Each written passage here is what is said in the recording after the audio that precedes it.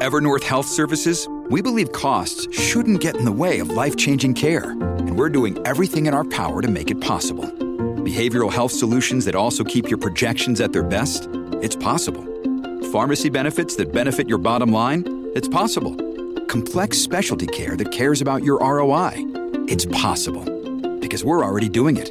All while saving businesses billions. That's Wonder made possible. Learn more at evernorth.com/wonder. This episode is brought to you by Shopify. Do you have a point of sale system you can trust, or is it a real POS? You need Shopify for retail. From accepting payments to managing inventory, Shopify POS has everything you need to sell in person. Go to shopify.com/system, all lowercase, to take your retail business to the next level today. That's shopify.com/system. Hello, everybody. This is Marshall Poe. I'm the editor of the New Books Network. NBN listeners like to read books and buy them. So we thought we'd tell you that right now, our friends at Princeton University Press are having a remarkable site-wide sale. You can get 50% off books, including ebooks and audiobooks, with the code 50, F-I-F-T-Y, at checkout until May 31. You can save some real money on Princeton University Press books. I encourage you to go there and check it out. Welcome to the New Books Network. Hello and welcome to New Books and National Security, a podcast channel on the New Books Network. I'm John Sacalariadis, the host of the channel. On today's show, we are pleased to have Philip Lohaus. Philip is a visiting fellow at the American Enterprise Institute, where he conducts research on unconventional warfare and emerging national security threats. Philip previously served as an intelligence analyst at the U.S. Department of Defense, with deployments to Iraq and Afghanistan, and he is also a reserve officer in the U.S. Navy. Philip is here today to discuss his new book, Power and Complacency, American Survival in an Age of International Competition. Philip, welcome to the show. Thank you, John, and please feel free to call me Phil. In this book, you argue that the United States is facing what you call an efficacy deficit. What does that mean, and why haven't most Americans woken up to the problem? Sure. Thanks for the question. So the way that I define the efficacy deficit is by taking a look at how America has acted over the past 20 to 30 years, really since it became the sole superpower on the international stage after the fall of the Soviet Union. And despite all the money spent, and despite the fact that it doesn't really have any peer competitor, or certainly didn't through most of that period, the United States still wasn't able to achieve its foreign policy objectives in many respects, right? So this comes down to getting rid of Islamic extremism, or other types of, trying to constrain other actors like Russia or China or Iran, which you talk about in the book. And it really is kind of a paradox in a way, right? Like, as if you have all this power, it wouldn't make sense that, it requires further exploration to figure out why the United States still wouldn't be able to achieve what it wants. And this really kind of is a premise upon which the book is built, and in which each of the case studies then unfolds and gets into why. Because perhaps the United States is not looking at competition in the right way, and other countries are looking at it in a way that precludes the need to compete with America in the areas where it has the best competitive advantage. And I wouldn't say that Americans haven't woken up to this. I think this is definitely talked about on the margins. Certainly it's talked about in Washington and among practitioners and within the military, but in many respects, if the American people haven't really kind of seen this, I think there's been a sense that this is happening, right? The public's reaction to the ongoing conflict in Afghanistan, and before that, the one in Iraq. This question of like, why are we doing this, or what is this for? This all kind of gets to that deeper question. But I think to really kind of communicate to Americans why this is happening, first of all, Washington needs to find a solution. Hopefully my book can help contribute to some of that. But they need to find a solution and then articulate it to the American people about why past responses maybe haven't been the best, and then what that proposed solution is going to be and why that will work. Your focus here is on the space between war and peace. Can you define what it is that we're talking about when we say that?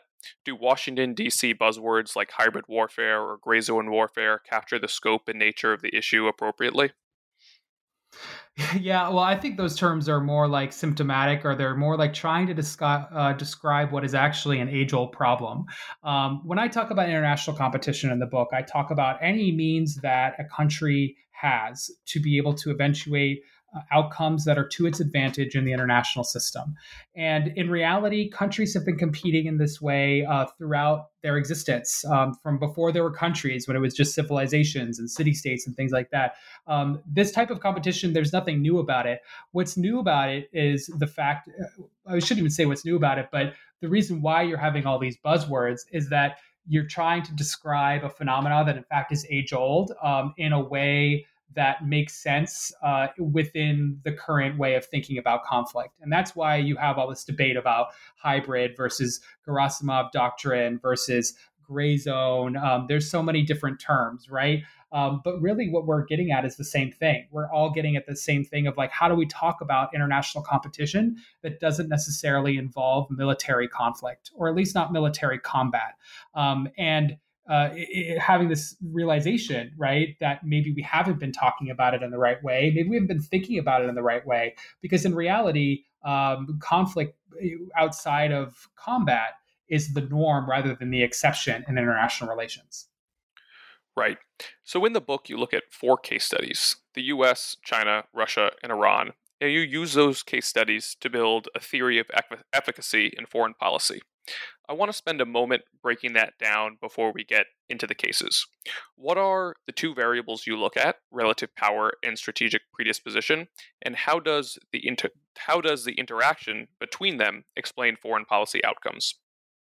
Sure. So let's start with the balance of power, right? So this is kind of an age-old theory in international relations. I apply it here to looking at competition outside of military conflict, but it's an age-old theory, and it just basically talks about power versus like the differentials between two different countries, right? So in the cases I talk about in the book, we have like the United States, which in many respects is the most powerful country in the international system. And then we have a country like Iran, which is powerful, but certainly not by any objective measure as powerful as the United States. So this different, the way that countries are in relation to one another in terms of their power really sets the tone for how they can compete with each other.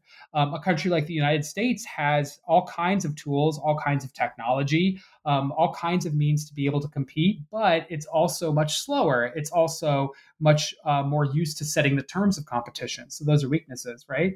A country like Iran may not have as many resources, but they're also able to look at, they can look at the weaknesses of the larger power. They can act in a more nimble fashion. They can act in a way that is potentially going to exploit the weakness of the larger power, right?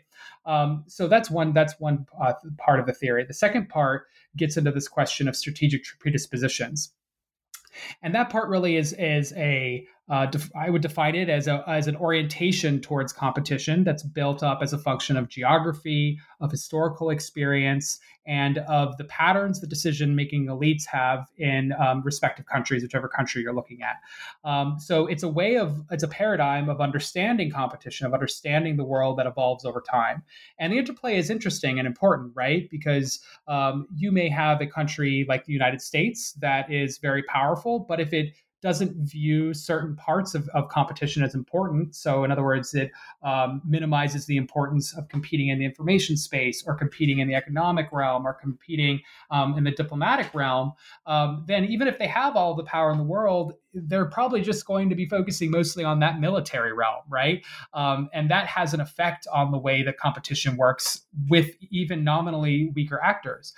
Whereas on the flip side, if you have a weaker actor, let's use Iran again in this example, if you have a strategic predisposition, again, built up out of geography, history, and patterns of decision-making among elites within the country over time, that is more oriented towards looking at things like information, looking at things like diplomacy, looking at legal mechanisms, looking at things that are outside of combat as a way of competing, then even if you are weaker, you're going to see weaknesses in your adversary in a very different way. You're going to see that, again, in this example that I've set up, you're going to see that we may not have as much power as the United States, but we certainly know how to use information, or in Iran's case, religious mechanisms, in a way that is going to befuddle even a much more powerful actor.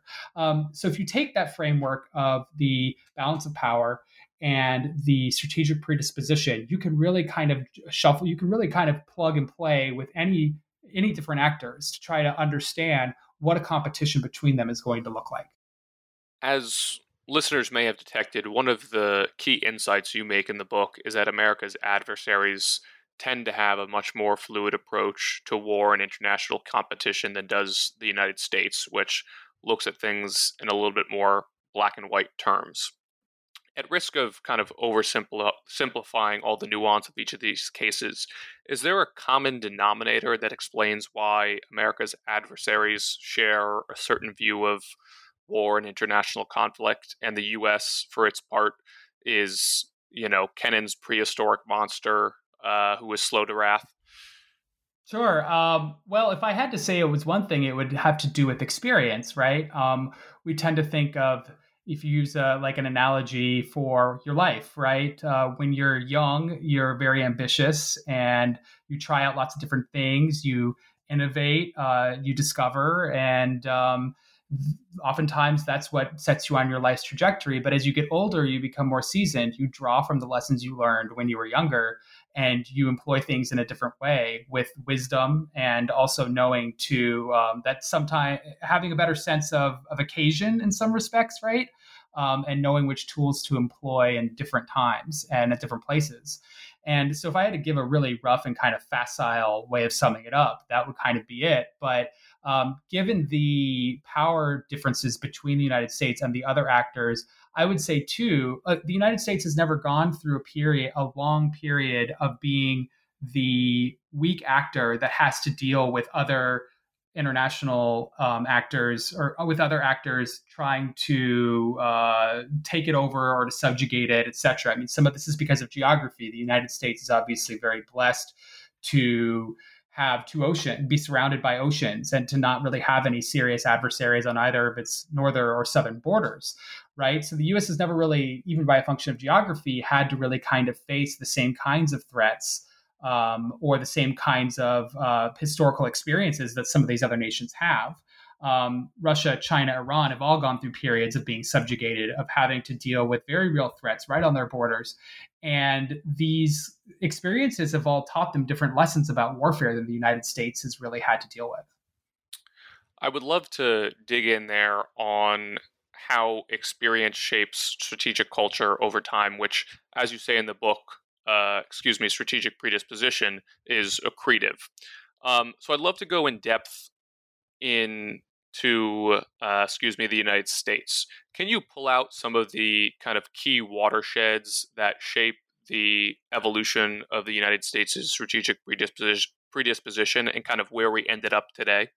Yeah, sure. I mean, well, I think we have to go back to the very beginning, right, and talk about the formative experience that the U.S. had, and even back to, and I do this in the book, and I won't bore all of your listeners with all the details, but if you go back to the very beginning, when the United States, before the United States even existed, and it was the U.S. and it was colonists versus Native Americans, there was this mindset of having to, there was a mindset, one of expansion, which I'll get into in a moment. But then there was also this mindset of having to obliterate threats, right? Get rid of threats. Like there was no managing. There was in the beginning, but then it got to a point where the United States no longer viewed the threat posed by Native Americans as one that could just be managed. It was one that had to be pushed out. It was one that had to be extirpated, is what I found in doing my research, right? From the time. And of course, this is not the way we like to think about it now. But if you look at like the way the colonists were actually thinking about it, Native Americans were viewed as an existential threat to the colonists' existence, right? So this duality of needing to completely eliminate threats rather than manage them, and of a predisposition. I don't even want to say the word predisposition here because I don't want to confuse the listeners, but of a orientation towards expansion, an expansionist imperative, if you will. These two threads, really, you can trace all throughout American history up to this day in terms of how the United States approaches strategy. It's evident in the founding, right? And if you look at like the debates that the founders were having, you look at the Federalist Papers, you look at some of the other material from the time. You look at the debates about what the role of the federal government was versus the role of the states. The role of America in the world, right? Looking at what like how Jefferson viewed things versus how Hamilton and the Federalists viewed things. All of this evidence is there. The same kind of tension. I will say too that in the book I talk a bit about attrition versus maneuver, that America's adversaries tend to be using a more maneuver-based strategy. America tends to want to just, as I mentioned, going all the way back into history, want to eliminate threats. This is important to think about because if you just want to eliminate threats rather than manage them, that gets us to a stage where we're at now, right? Like instead of managing a threat, which would be something you could do through diplomacy, through economics, through information operations, through subversive actions, the United States, especially its military, which increasingly has taken a larger and larger portion of managing America's foreign affairs, which is almost a separate podcast entirely, but because it has gotten to such a point where the military is the primary manager of Americans' foreign affairs these days, dare I say that, it seems to be true. Because of that, if you have this mindset of needing to obliterate threats, needing to obliterate crises when they arise, you're not going to have the same level of support for the types of activities that over the longer term may be very effective, but that are going to be much harder to measure, right? And there are institutional reasons and things like that that have kind of built up to support this, right? Our country is a democracy and politicians want quick outcomes. We tend to have a scientific view of warfare. And even within the way that we think of management in this country, we want metrics. Metrics really drive everything. And a lot of these things that we're talking about that are more subversive and more subtle are very difficult to measure and may not provide any kind of real measurable outcome ever, or certainly not for a long period of time. And that's just not something, and if you look at the funding for the tools the United States has to compete in this realm, it's something that is continually underfunded, continually underappreciated. And again, we can kind of get more into that if you like, more into the more nuances of like how that all looks kind of at a more programmatic level. But I would say that those two threads really kind of, you see them throughout American history. Can you talk a little bit about the role that America's insistence upon casualty avoidance plays in its strategic culture, and perhaps how that might differ from some of the other cases you consider in the book?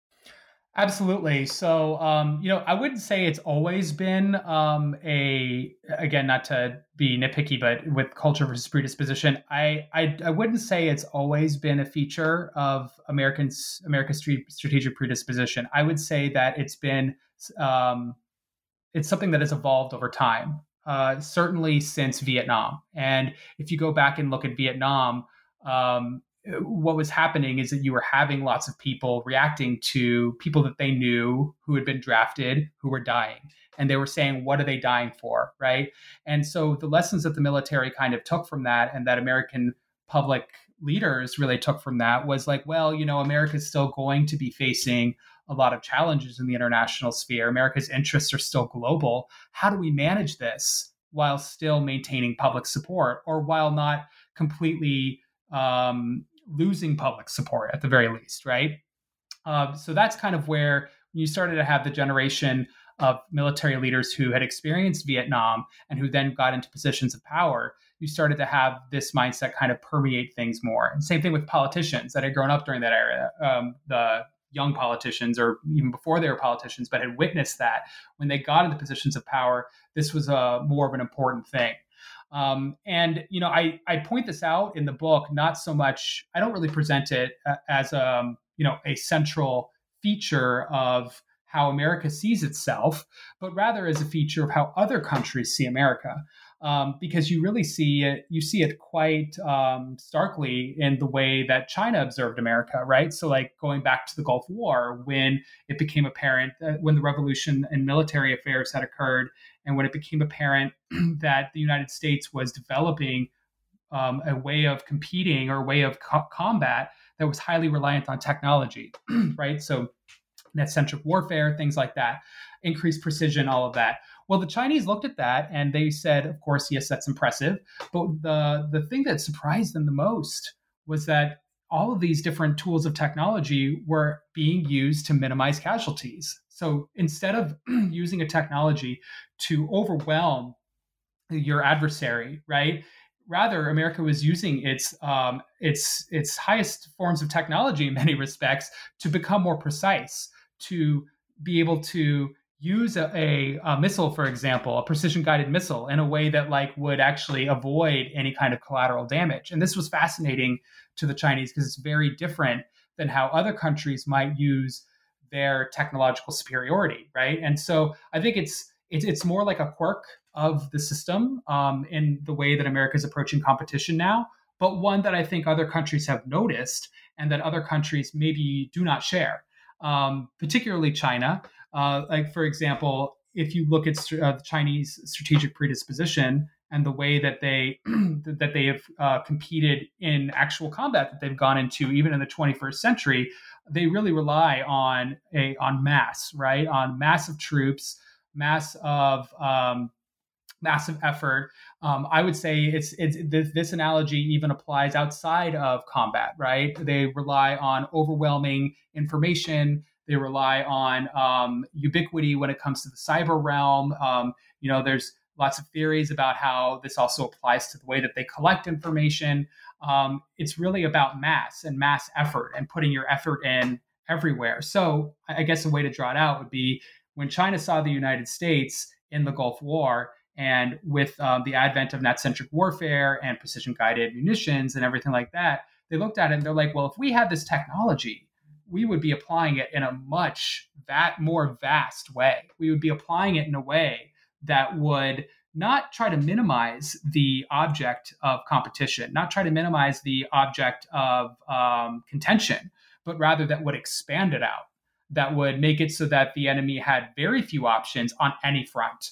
And so it's just like a really interesting contrast, right? And we say casualty avoidance, that was kind of the impetus, but in reality, what that has resulted in is focusing more on that's permeated the way that the United States approaches technology, the way that it conceives of competition, the way it perceives of standoff and of offsets and all of this. And I'm not, I don't take a normative stance on this in the book, whether it's good or bad. I mean, I think that we can all agree on the value of human life. It's really something that I think that value is something that maybe is not conceived of in the same way by other actors. But when it comes just down to the competitive side of things and down to the interplay of powers and combat, it does have very real consequences on how things play out. Well, I think you also do talk in the book a bit about the importance of there being kind of a threat to organize the minds of American strategists and policymakers. And at least since the end of the Cold War, that threat for the most part has been lacking. I mean, the case can be made that is changing literally in the last few years with China.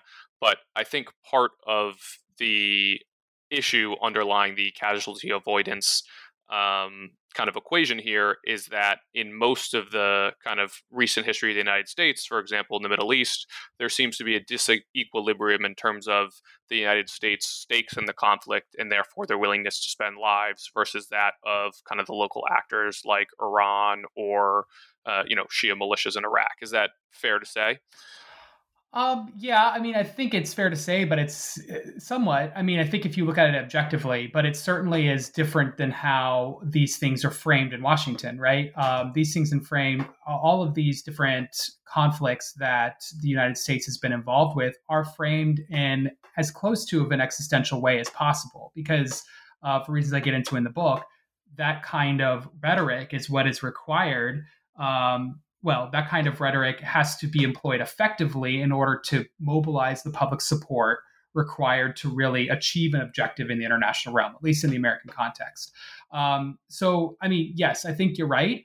But I would argue that even if there were to be some kind of cataclysmic conflict between China and the United States, or the United States and Russia, that these types of the casualty avoidance question would really kind of come into play a lot, right? And I think it's important too here to kind of like draw out the thread a little bit about civil military relations. I mean, look, like unlike any of the other actors that I talk about in the book, in the United States, the military and civilian worlds are very separate. I mean, there have been all kinds of studies about how very few civilians even know anybody in the military, right? And that it's become kind of almost like the separate caste or the separate class of people that are involved in defense. And so that disconnect between the realities of what is required to maintain America's position in the world and the public perception of how America is managing itself in the international sphere has a lot of implications on this question, right? Because it becomes casualty avoidance, sure, but the military side, that's not even necessarily going to be the main driver. But from a political standpoint, it becomes one of the main drivers, because the last thing, as American leaders learned in Vietnam, that any politician wants to have happen on their watch is to have Americans coming back in body bags, right? It's political suicide. So those types of, this also ties back a little bit to more of that emphasis, or I should say the kind of like institutional or built-in incentives to look at things through a short-term lens, right? Whereas if you're looking at it through a longer-term lens, those types of images, as jarring as they are, wouldn't necessarily be quite the game changer. They wouldn't necessarily be the game ender that they are here in the United States. Mm-hmm. This episode is brought to you by Shopify. Do you have a point of sale system you can trust, or is it a real POS? You need Shopify for retail. From accepting payments to managing inventory, Shopify POS has everything you need to sell in person. Go to shopify.com/system, all lowercase, to take your retail business to the next level today. That's shopify.com/system. Reading the book, one gets the sense that America's adversaries understand it better than America understands them. Is that fair to say? And if so, why is that the case? Yeah, I don't know if I would necessarily say that. Look, I mean, I don't sit in like the intelligence services in Moscow or Beijing. You know, I didn't get into any of that in that level of detail in the book. But I do think that because the United States has been the primary actor on the world stage for the past 20 or so years, it has given these other countries an opportunity to observe how America behaves in a variety of contexts, contexts that we simply have not been able to observe in some of these other countries, right? So China, for example, we can observe their military, we can observe how they're operating in the information space. It's a lot harder we can read doctrinal documents, we can get a bit of certainly a theoretical sense of how they would behave, let's say, in a conflict with Taiwan, but we've not actually seen how well they can employ all of the tools available to them in a time of conflict, right? So I think it's not necessarily so much that we don't have smart people in the U.S. looking at these other countries, but rather that the United States, because it has been so involved internationally in so many different ways, there's just been many more data points to be able to observe that, and the fact that we are an open society and a lot of our materials are easily accessible, and even those that aren't, frankly, can oftentimes be hacked. We have a tendency for that reason to have shown our cards a bit more than some of these other countries have. Mm-hmm. Now, the U.S. is kind of the focus of the book, and in comparison with each other case that you consider, it is the stronger power, which gives kind of some structure to the theory you develop, given that one of the variables you look at is relative power. Did you ever consider the implications of the model for those countries that might simultaneously compete with greater and lesser powers? Yeah, absolutely. I think what I tried to do in building out the theory was to have it be something that is applicable across different types of competitive dynamics and in different types of spaces, right? So even though, as you're correct, in the book, the United States is kind of described, and I think empirically it's accurate, as the most important player of the four, or I say by most important, I mean the strongest player of the four that I look at. This model and this way of like looking at power dynamics and then looking at strategic predispositions could be applied to any combination of these different actors or other actors as well.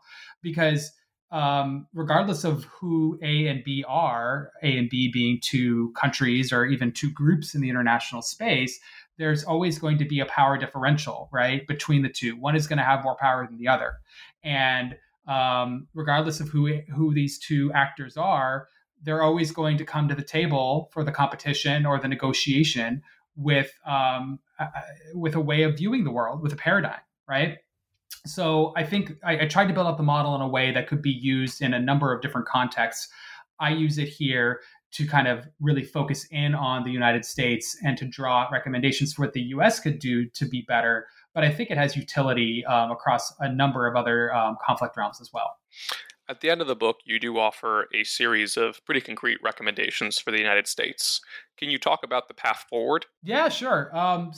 Sure. I mean, I'd say I could probably bucket the recommendations into three different categories. The first would be for the U.S. to develop and stick to comprehensive long-term strategies.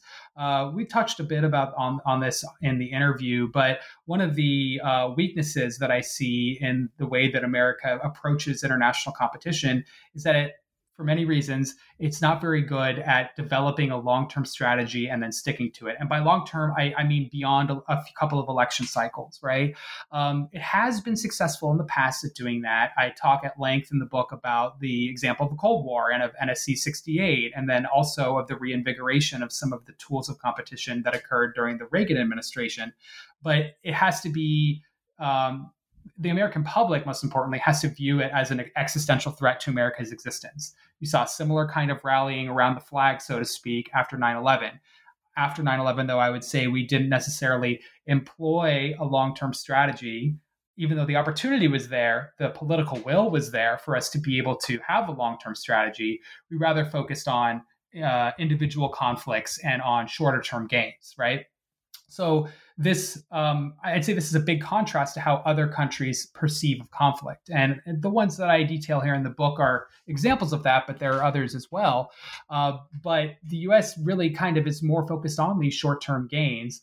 And so then when you have things like that, you have the examples that I gave earlier about kind of the immediate way we approached the global war on terror. But another example of that are the negotiations for the JCPOA, where there was a sunset period where after that, Iran would have been able to pursue nuclear weapons. And, so from an Iranian perspective, this is a civilization that's been around for thousands of years. They're like, well, fine, we'll just wait it out, right? But from an American perspective, there were real political gains, short-term political gains to be made from creating a deal, even regardless of that temporal kind of difference in perceiving costs and benefits. The way that I talk about the long-term strategies is to kind of not just think about it as like a long-term, and this is important, military strategy, but also to think about how to fold in other aspects of national power in a way that was kind of similar to NSC 68 and into some of the work that the Reagan administration did targeted at the Soviet Union. To facilitate this, I talk about the importance of the National Security Council, because right now, you have offices that think about this, right? You have the Office of Net Assessment in the Department of Defense. You have offices that think about long-range planning in the State Department. But you don't really have a forcing mechanism to coordinate all of these things in a way that is incentivized to plan for the long term. So you have people at the NSC that coordinate things, but they're mostly rotational, right? They come in, they come out. Many times they're appointed. They're only there for one administration. You don't really have something within the NSC to be able to provide longevity, to interact with other aspects of American society, whether it be academia, whether it be industry, whether it be other aspects of American society as well, and to coordinate all of this, right? You have lots of little areas that are looking at things, but importantly, the one body that is meant to coordinate all of these things doesn't actually have the ability to provide for that longevity. So the book talks a bit about specifics, recommendations for the NSC. The second bucket is an evolution of the understanding of warfare. And, this is really kind of jumped out of looking at the way that these different actors are competing and then looking at the U.S. and seeing, well, do we have those tools? Oftentimes we do have those tools, but we're not necessarily thinking about them in the right way. So one thing that I talk about is developing an increased comfort with exercising of what is called lawfare, right? So using legal mechanisms, be they international legal mechanisms or working within the systems of other countries to try and constrain the way that these different tools of competition can operate. So it's particularly effective for economic tools and also for informational tools. We, of course, have probably have more lawyers in this country than in any other country, but we haven't really developed a way to operationalize that talent and that knowledge, particularly with respect to other countries, in a way that can box other countries in, or at least box in their efforts to compete outside of military operations. I talk as well about Congress and about the funding structure for the way that all these different tools of competition are funded. So there's a long debate about, Title 10 versus Title 50. So Title 10 is funding the overt parts of the military. Title 50 funding more like covert operations in the intelligence world. That's part of it, but we also have to think about another funding mechanism that funds state, for example. So all these different funding authorities are very separate, and they're treated separately in Congress, oftentimes looked at by different specialists in the committees and everything. And this creates silos, it creates duplicity, and because of course this is a democratic system, it all is done in public. It creates clear seams for adversaries to exploit. So in the book, I call for Congress to try to increase the flexibility of the funding structure in a way that allows for cross-pollination, and that allows for not just of funds, but also of ideas, and that also makes some of our intentions less clear to our adversaries. And then I also, talk. This relates a little bit to the first point that I made, talking about folding in different people from other industries, enveloping and leveraging industry. There's been some efforts to do that. Certainly under the Trump administration there was, and historically America was good at it, but leveraging tech industry, leveraging biotechnology, leveraging industries that are important to American competition. And I think most importantly of all, in terms of evolving the understanding of warfare, is developing a way to articulate diffuse threats to the American people. We started out this conversation about why, or do the American people, why don't they see, or how do they understand America's decreasing efficaciousness in world affairs? And the fact that that is not something that the American people really understand is something that should be changed. And that change has to come from the top. And that leads me to the third bin, adoption, alignment, and implementation. Really, I focus in this area. I have some programmatic suggestions, but, where I talk about the fact that, given the threats that we outlined, the fact that Special Operations Command is facing budget cuts, that the U.S. Agency for Global Media is facing budget cuts, it really kind of it doesn't make any sense in a lot of ways, unless you consider SOCOM just as being those people that go and knock down doors and are elite warriors. But for reasons I get into in the book, that is overlooking a large part of their comparative advantage, what they bring to the table for competition. I really focus, though, aside from that programmatic stuff, on presidential leadership and how important that is, and how rebuilding political will is really important, and how without a president being able to articulate the nature of the threat, and there are philosophical reasons behind this too, without them being able to articulate that in our system, I really don't see a way for us to be able to compete effectively, because you need to have the president to convince the American people, to build up the political will, to then get the mechanics in the American bureaucracy, in Congress and elsewhere, to work together in concert in what really is a not even just whole of government, but whole of nation competition in the international space. Before I let you go, Phil, I'd love to ask what you're working on next and or what your plan is with the book in terms of kind of getting this message out to policymakers down in DC. Yeah, sure. So, well, I'm going to be having an event either later in July or in September. So definitely keep an eye out for that. And that's going to be live streamed. It'll be an event through the American Enterprise Institute. So keep an eye out for that. In terms of like more targeted types of things, also in September, I'm going to be going and meeting with people on the Hill, talking to some people that I know of the administration. Look, I do think that there's an increasing awareness that this is a problem, and it's not just because of me. There have been a lot of people who've done work in this space, some of whom I've had the pleasure of working with. But there is an increasing understanding among particularly people in the executive branch that we need to be thinking about competition differently, right? It's not enough just to publish a strategy that defines it. We got to think about how we implement this differently. And so I'm very much looking forward to those projects. And I think, my future projects will kind of probably build off of this question of like, at a programmatic level, how do we actually compete more effectively? And how do we actually define success in a realm that, by definition, is hard to define?